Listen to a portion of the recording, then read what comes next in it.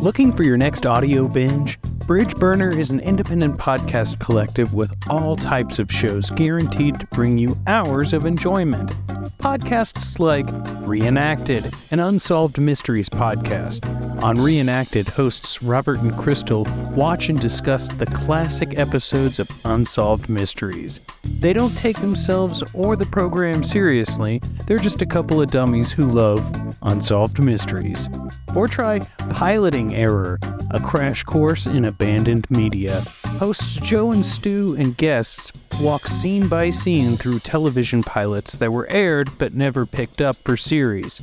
It's a time capsule of the bizarre. Maybe you'll enjoy Bill and Rob's An Excellent Adventure, where hosts Bill and Rob find the joy in watching a lackluster series of films like Predator or pre-MCU Marvel films. Hey, you could even check out The Bachelor Masters, a non-corporate show about the Bachelor franchise. What does the Bachelor series say about society? This podcast will let you know. If these shows sound fun, then you'll definitely enjoy Pumpkin Spice Podcast, a seasonal treat where comedy and horror movies meet all year long. But wait, there's more. Bridge Burner also has access to 2 Mike Sachs exclusives. Randy, the full and complete audio memoir of the amazing life and times of Randy S., and Passing on the Right, both hilarious pieces of audio fiction created by the award-winning writer Mike Sachs. If you have a podcast that you think would fit with the Bridge Burner Collective, reach out to any of these shows, and they'll let you know how to join. Remember, 5 stars are our favorite. We love reviews, and also share every single one of these podcasts in your group chat. It's Bridge Burner, and you can see more at bridgeburner.page.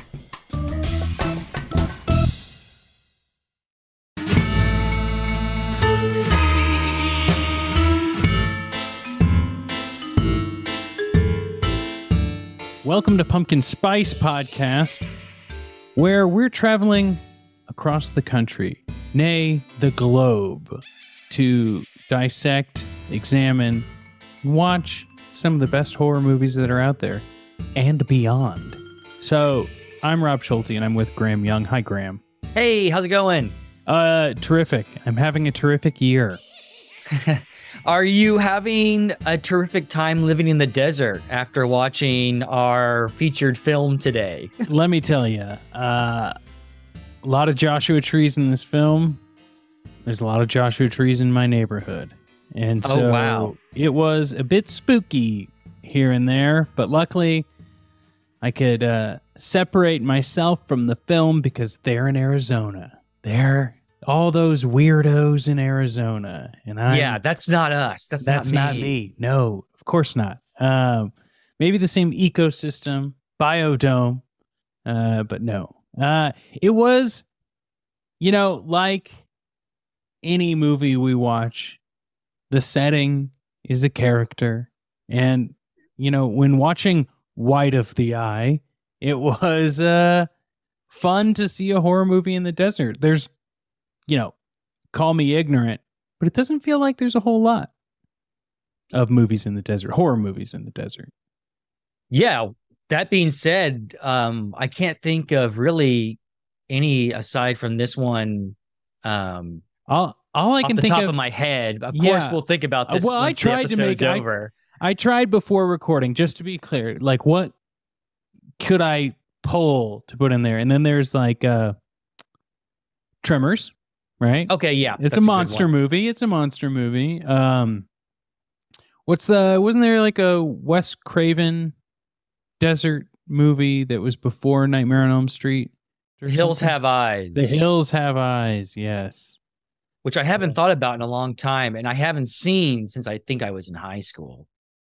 It's an intense one, that's for sure. We'll just put it that way. Okay, but before we proceed on, what exactly is this film about? Graham, I'm glad you asked. I've pulled up the description on Letterboxd, and, why don't I just read it? No woman is safe while he is loose. In a wealthy and isolated desert community, a sound expert is targeted as the prime suspect of a series of brutal murders of local suburban housewives who were attacked and mutilated in their homes. As he desperately tries to prove his innocence, his wife starts to uncover startling truths. And boy, does she when she goes to take a bath. Anyway, on with this show. Well, I think most people know Kathy Moriarty for Raging Bull, which she was nominated for an Oscar for.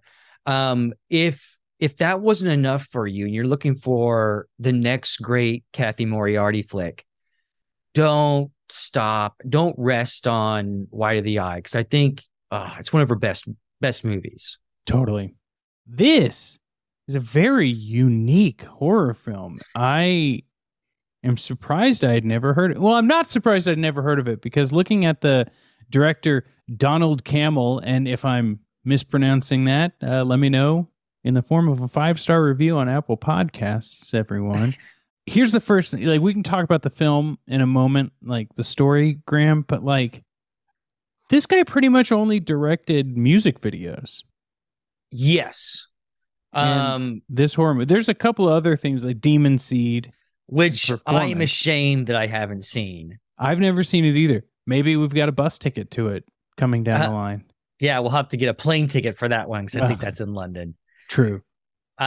Performance I have seen, and I really, really enjoy that movie. And it's one of those things where you watch Performance or Free Jack and you say to yourself, man, Mick Jagger should have been in more movies. Oh, yeah.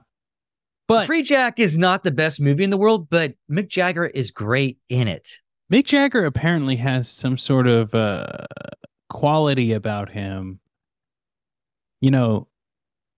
Graham, I used to work with Rob Lowe, and he had one interview on his podcast where he talked about having dinner at a table with, and Mick Jagger was one of the people at this table. And apparently Mick Jagger is quite mesmerizing. Interesting. It just that the white of his eye apparently was captivating. Well, the Stones were in Austin maybe a year and a half ago. I'm trying to think, it was like right after COVID or something. Mm-hmm. And Mick had taken pictures of himself all around Austin, just kind of hanging out. And he looked cooler than most 19-year-olds. There is this sort of thing about him where he's always going to be the coolest guy unless Keith's in the room, and then they share it. Fair. Wait, is Mick Jagger a Scientologist? I don't know. I want to say no. Because, there might be something. There's a little Tom Cruisey about him. Yeah. A little Tom Cruisey about him. Well, whatever he's having, I'll have some. That's all I'm saying. I wanted to talk, since we're talking about music. Sure. I wanted to talk about the music in the movie just real quick. Yes. But, I know that you said that this film was very unique. And, don't worry, you're not going to hurt my feelings or anything. But did you like the film? Did you enjoy the film? Yes. I did. Because it can kind of be polarizing for people. Totally. Especially, it's a slow horror movie. It's a slow burn. And there's, regardless of anything else in this movie that can be polarizing, I think slow burn films are top of that list. Well, if you can get through this, then can you get through this? And then can you get through this? And then, so. But yes, I did like it. Okay, cool. Well, we talk about, how the film is a slow burn.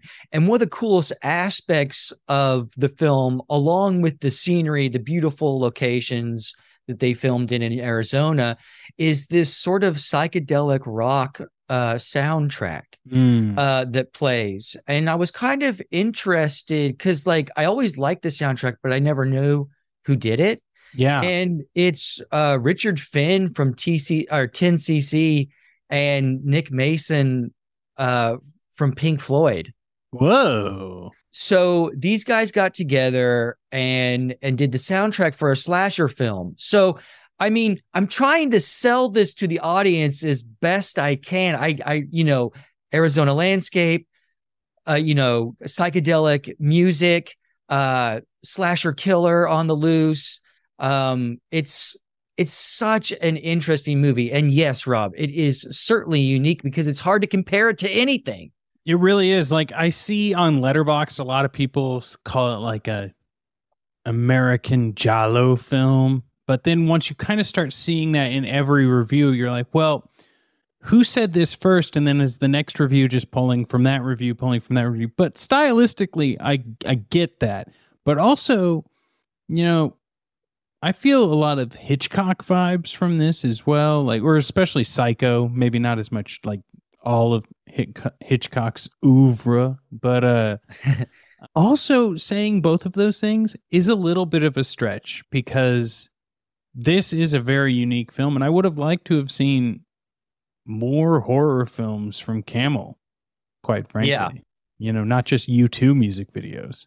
Well, let's make a point to watch Demon Seed in the next 6 months, year. Yeah, maybe we'll start putting out some bonus episodes in between our monthly releases. That could be fun. It would be a great shame on you series. Like shame on us for having not seen the movie. Yes, I like that. I like that a lot. Brainstorming on the podcast in front of you all. This is what we call authenticity. This is how Rob and I make the sausage. Yes. It's honesty with our audience. It makes them feel like they're a part of it, right? And if you'd like to be a part of it, let us know what you'd like us to shame on ourselves for watching or not watching in the form of a 5-star review on Apple Podcasts. Now, Graham, you talked music. Yes. But this film has a lot to do with sound. Yes. Or wants you to think it's going to have a lot to do with sound. I wish, if I were to critique a little bit about this, I wish that was more of a Chekhov's gun in the movie than it ends up being. But like our main character, David Keith, he plays Paul, right? Yeah. Paul White. Ooh. Wow. That's interesting. Yeah, I don't think we ever get his last name the cops say it, I guess. But he is a stereo equipment installer, and you remember when stereos used to cost like thousands of dollars, like only the super rich yuppies could have them. I don't know. Now you can get a Bose speaker that sounds terrific, right? For $150 or whatever. But and he's got this special power where he can and like touch his forehead, and he knows where the tweeters need to go, where the subwoofers need to go in any room to give you that full Maxwell cassette tape, sitting in a recliner, exploding sound. Yes, feeling. With your sunglasses and the dog. And the tie flying behind you. Because, we all experience music sitting in a chair in our business suits. But no, I found that a fun little piece of this is that like we're living in these people's lives, but he's a stereo equipment salesman with a power.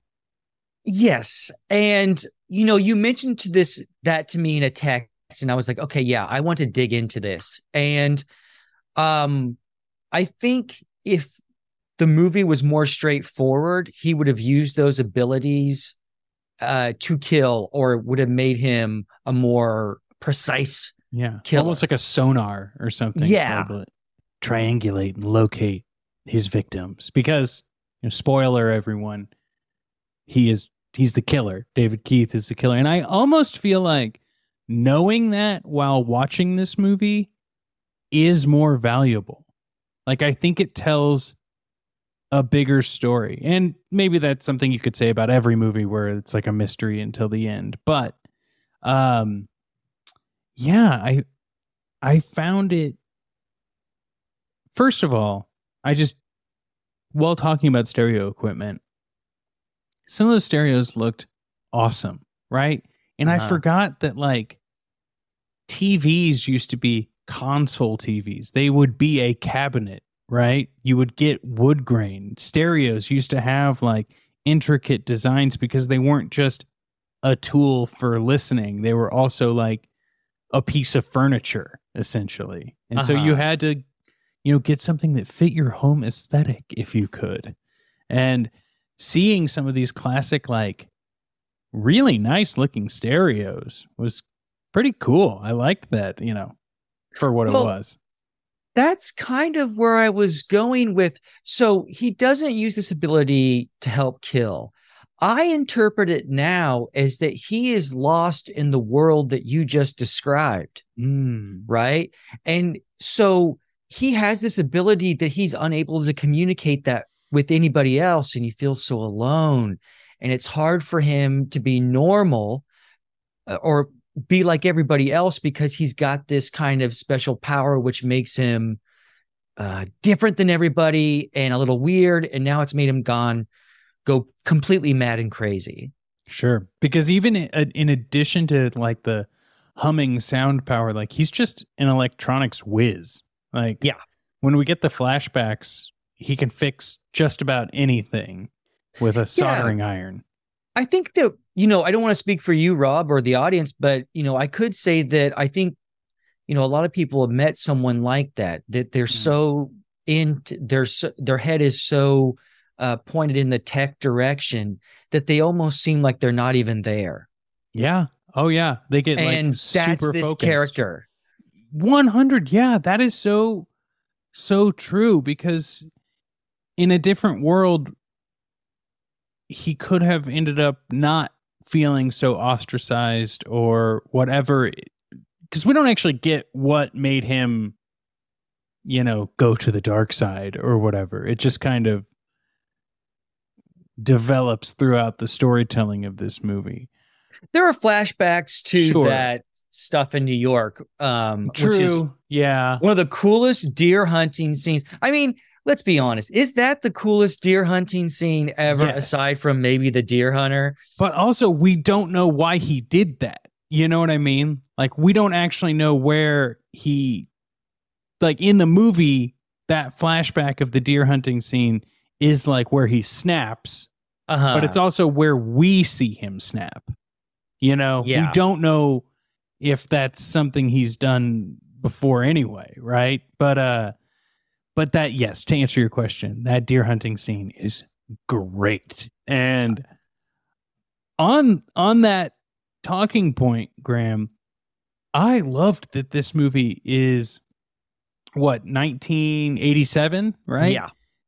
And it flashes back to like 1977 or 75 or something like that. And a flashback to the 70s in an 80s movie is so much different than a flashback to the 70s in the late 90s even, or the 2000s, or the 2010s,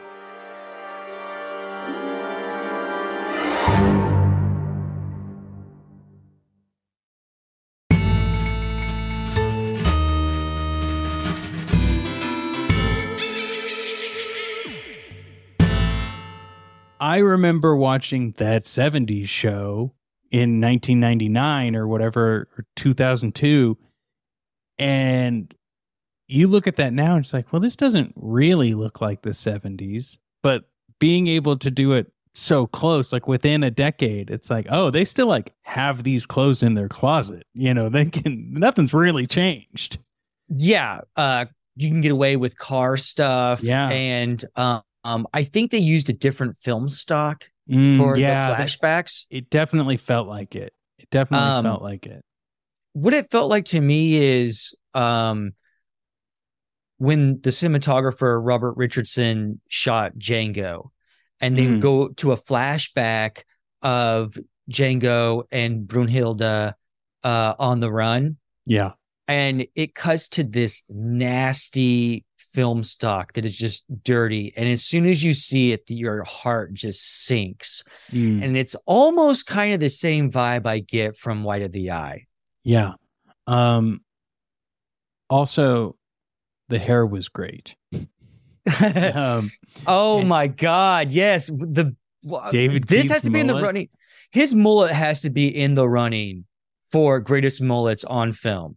Oh yeah, and that mullet paired with his like turquoise jewelry necklace was phenomenal. I mean, I was gonna say it's crazy, it's whatever, but no, it looked great. Graham, I want to ask you about Kathy Moriarty's character, Joan. I was just gonna say I was just gonna say we've been talking about everybody but her, and she's fantastic in this. Oh my God. Like, so what a character arc. You know, we see her when her and Paul are already together and, you know, they love each other. We see this romance with them. They're, you know, she kind of loves when he does his little stereo trick. And we also get these flashbacks to her previous relationship and with Mike, right? Alan Rosenberg's character, and we kind of see like who she was and then who she became, obviously. But the interesting thing is like you get these family dynamics, these relationship dynamics throughout that flashback and current day storytelling, paired with like the fact that Paul is cheating on her with every rich housewife that wants a new stereo. And and it's so weird that he's like, I don't know, I probably shouldn't, until it's just like, well, I'm here, so I might as well. And it really is a red herring for him being the murderer for sure. And you could make the argument that this is kind of like exhibits some negative masculinity. Sure. I think that's the point. Yeah. Because he's a serial killer. He's also the bad guy. Yeah, he's the bad guy. You know, the guy who's murdering people. And it works. Well, let me ask you this, and I want to come back to Joan in a second, but like, do you think that the movie's trying to like play us for a fool to get on his side, that he's like got these internal struggles, but really, like, if we were to take a step back, we can be like, oh no, he's like lying not just to himself, but to these women so that he can eventually earn their trust and kill them. Yeah. There are lies upon lies upon lies. And no, that's such a great comment. Do I feel, I think that I want to think that maybe Donald went into this movie and he's like, I got this crazy character. Who wrote this?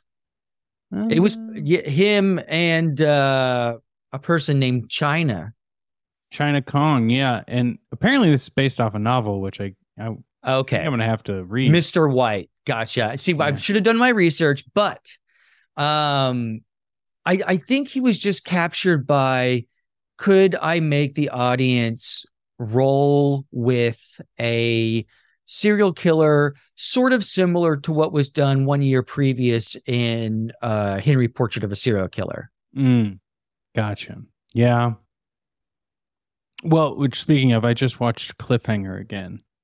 Speaking of Henry, it's another podcast. But I feel like when we get the character of Joan, like not picking up necessarily that he's the person killing anyone, but that he's just like a dirty dog and cheating on her, that she's just like, Mike wasn't great, but he wasn't cheating on me, and he wasn't like putting me in this like weird housewife role where like I'm not on adventures anymore. You know, like when she was with Mike in the flashback, they're like hitchhiking across or driving cross country.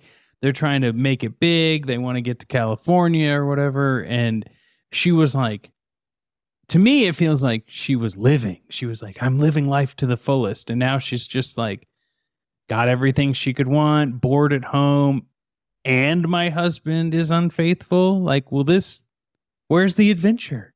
Yeah. The adventure comes when she starts like letting the air out of his tires and the catching him. adventure comes in one shot in the film that always makes me laugh. It takes me out just a little bit, but it's just so awesome.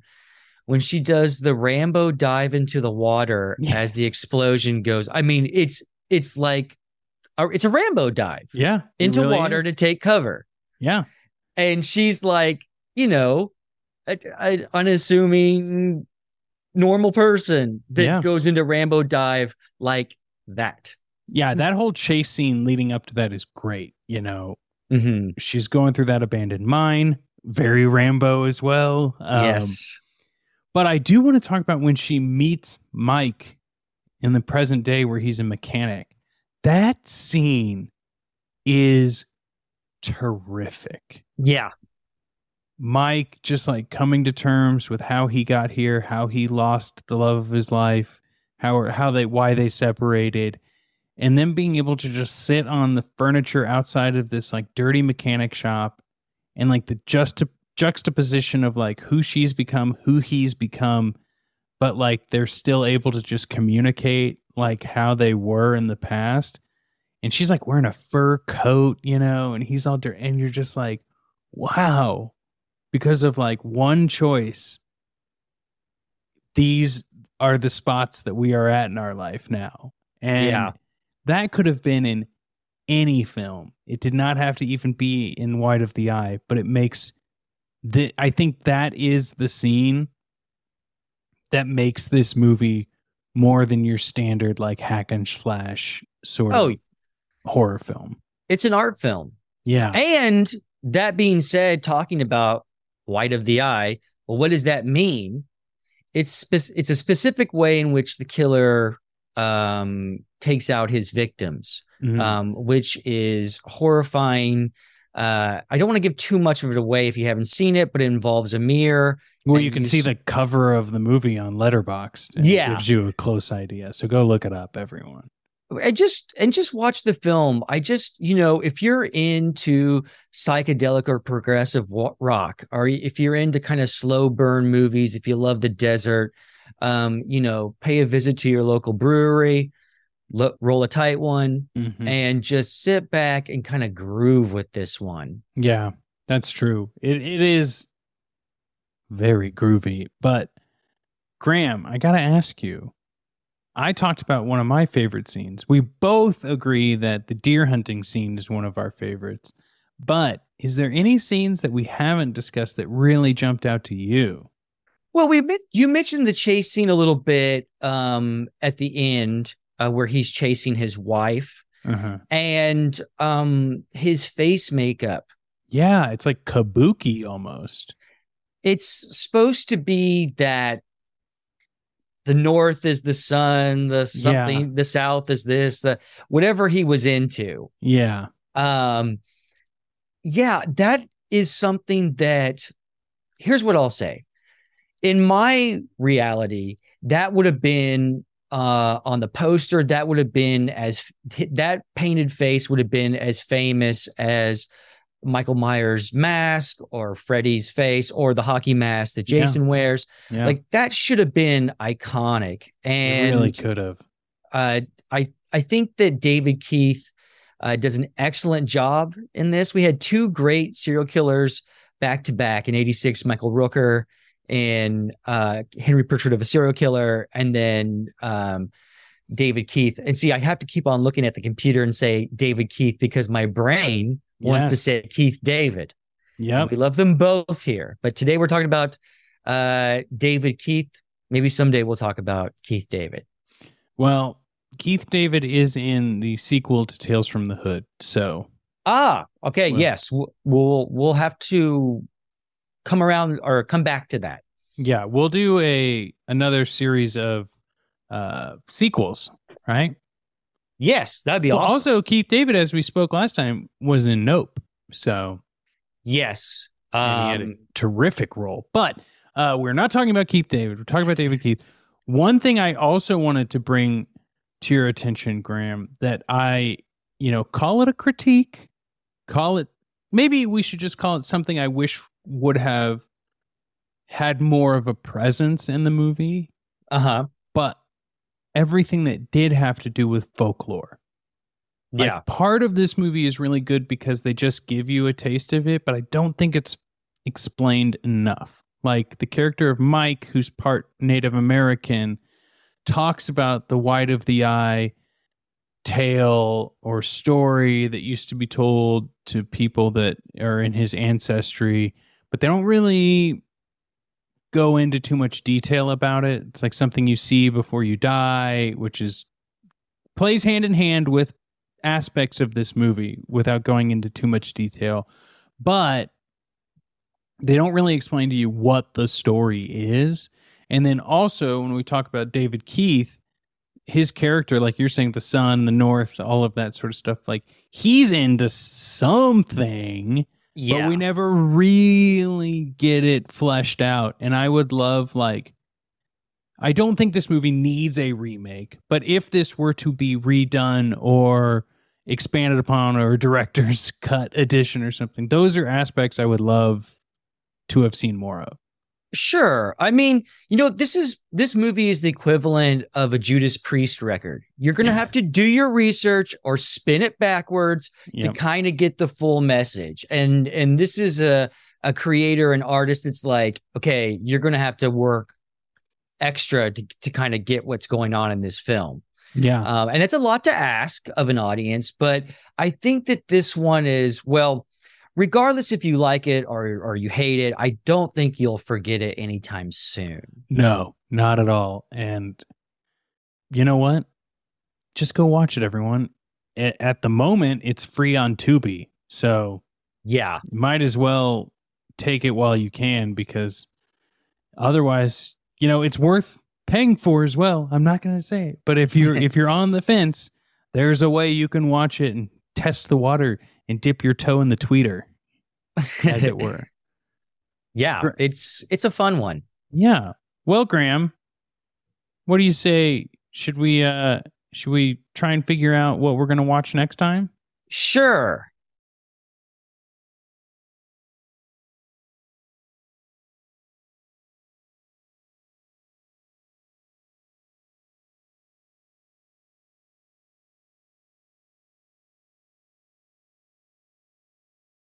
I got 4 bus tickets. Whoa. Because we finally went to Arizona, where bus tickets are aplenty. Yes, because everyone's trying to get out of there because they watched White of the Eye. Yeah. So it's like a mass exodus. No, we still have our ticket for Portland, Oregon. Okay. And then I picked up a ticket to Lawrence, Kansas. Ooh. I picked up a ticket to Pittsburgh, Pennsylvania. Okay. And I picked up a ticket to Greenwich Village, Manhattan, New York City. Whoa. Okay. Well, I'm very much intrigued with a lot of these. I'm going to whittle it down to Lawrence, Kansas, or Greenwich Village, Manhattan.